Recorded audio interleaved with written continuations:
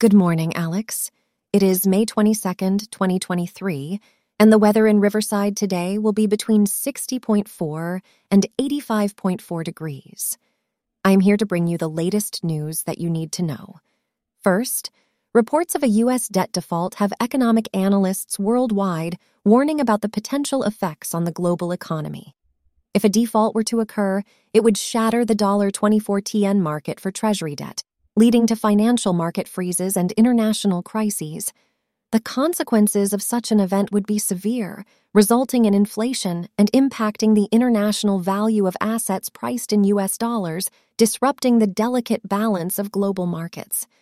According to Moody's Analytics, breaching the debt limit would wipe out approximately 1.5 million jobs and cause 7.8 million American jobs to vanish, resulting in reduced economic growth and household wealth loss.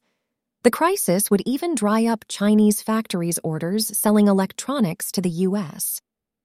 The effects of a default could also reverberate throughout the major international banks, leading to a credit crunch that would be felt worldwide.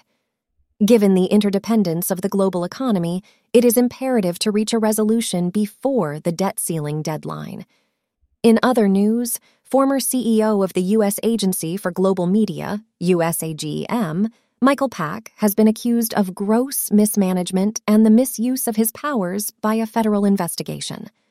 Pack's attempts to remove USAGM-funded broadcasters not loyal to former President Donald Trump and his interference with their journalistic independence were highlighted.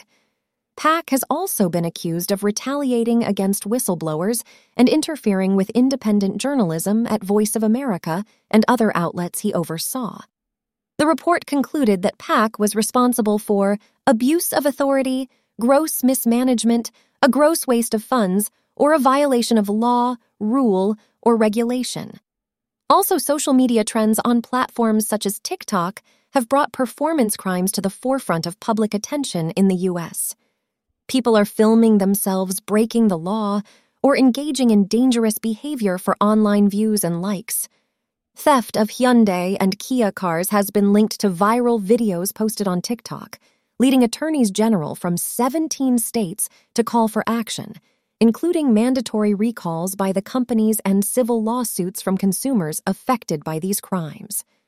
The National Highway and Safety Administration has also linked at least 14 crashes and 8 fatalities to the trend.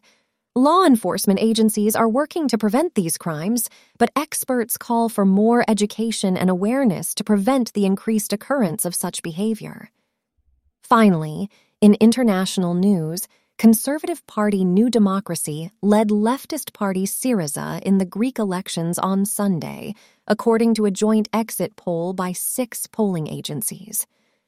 However, it was not likely for New Democracy to win outright based on projections. Syriza governed Greece during the 2015 to 2019 financial crisis. We will keep you updated as further developments unfold. That's all for the news today, Alex. Stay tuned for more updates tomorrow. Today's episode was made with ChatGPT, 11 Labs, and a program written by you. I hope you have a great day. I'll see you tomorrow, Alex.